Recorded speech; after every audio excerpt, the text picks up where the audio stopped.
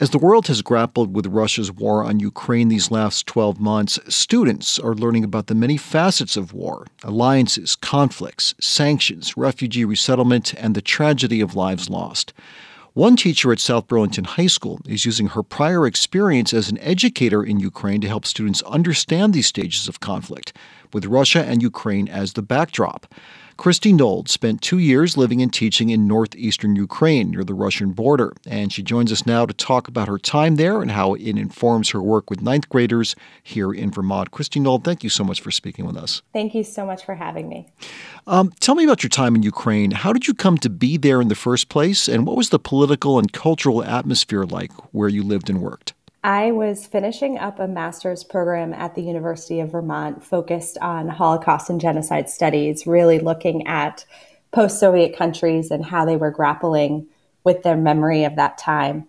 And I had spent all of this time deeply engaged in a thesis that I was really excited about, and my professors did a wonderful job feigning excitement about.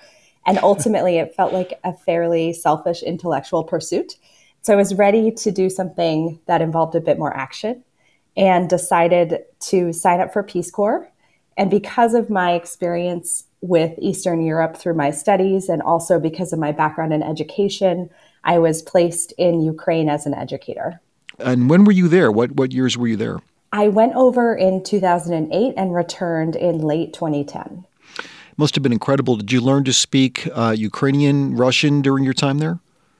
I learned Ukrainian as part of a really fantastic training program that they offer. And then the community that I ended up serving in up in Nedrahailev spoke a language called Syrzhyk, which is a combination of Ukrainian and Russian. I have to imagine that during your 2 years there, you must have bonded with some people, established some relationships that you still have to this day. Absolutely. Ukraine is an incredibly welcoming place once folks are able to break through what can be a challenging wall of post-Soviet relations. And once you're in, you're really in. And so neighbors take care of each other, educators take care of each other, students would regularly show up with whatever they might be able to offer. So I would get to school and have cabbage on my desk or potatoes on my desk, or in one case, have a goose on my desk. It is a really incredible place where people are willing to share whatever it is they have. I'll have to ask about the goose another time. We fast forward now to 2023, and you're working as a global citizenship educator in South Burlington High School. How does your experience as an educator in Ukraine inform how and what you bring to the classroom in South Burlington? So in this unit that we're in right now, the standard is around conflict. And because of my experiences in Ukraine, it seemed a natural fit to talk about what was going on between Ukraine and Russia.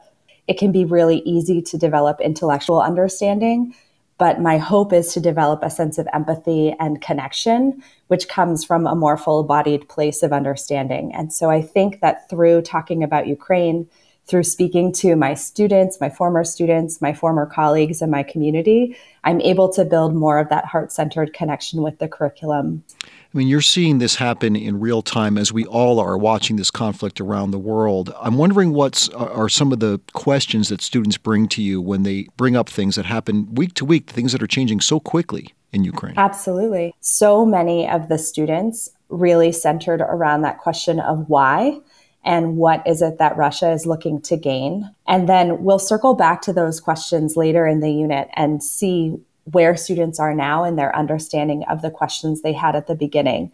But I think the deepest sense that I got from them was a lack of understanding, watching the devastation that's happening, watching how many people are losing their lives, how many people are being pushed out of the country. I think a lot of our young people were simply stuck with that question of why. I understand, too, that another area you're hoping to bring some clarity to and understanding is this question of media literacy, helping students identify what's fake news, distinguish between what's really happening, and false information. I'm wondering if the topic, in terms of what's happening in Russia, for example, state-sponsored news out of Russia that purposefully obfuscates their responsibility for the invasion of Ukraine, does that ever come uncomfortably close to the misinformation coming from American news outlets like Fox, for example, concerning the reporting on the 2020 presidential election here in the U.S.? Yeah, a big part of what we talk about is the way in which a story is constructed. And there is no reporting that is free from bias. We're bringing our perspectives all of the time.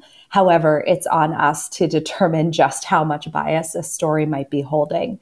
So, one of the very first things that I did together with students was start to break down the idea of what is a text.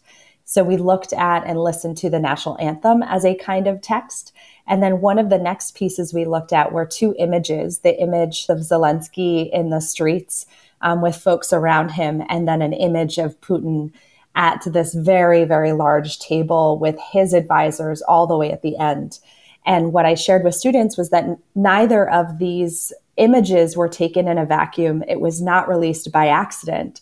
So what is it that Ukraine is trying to communicate about their style of leadership through the image that they've produced? And what is it that Russia is trying to communicate about their style of leadership through the image that they have produced? And I think you're absolutely right to say that it would be unfair or unjust or incomplete to only focus on misinformation that's coming from overseas. I think it's critically important that young people are turning their attention to the media sources they're consuming, especially as it relates to social media. And Kristi Noll, do you have any plans in the future to go back to Ukraine?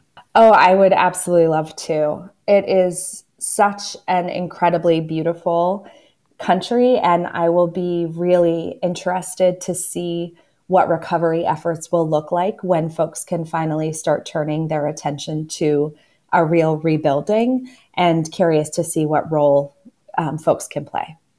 Kristi Noll teaches ninth grade global citizenship. That's a required social studies class at South Burlington High School, and she worked in Ukraine as a member of the Peace Corps for 2 years. I want to thank you so much for sharing your expertise and your experience with us. Thank you. I really appreciate the opportunity.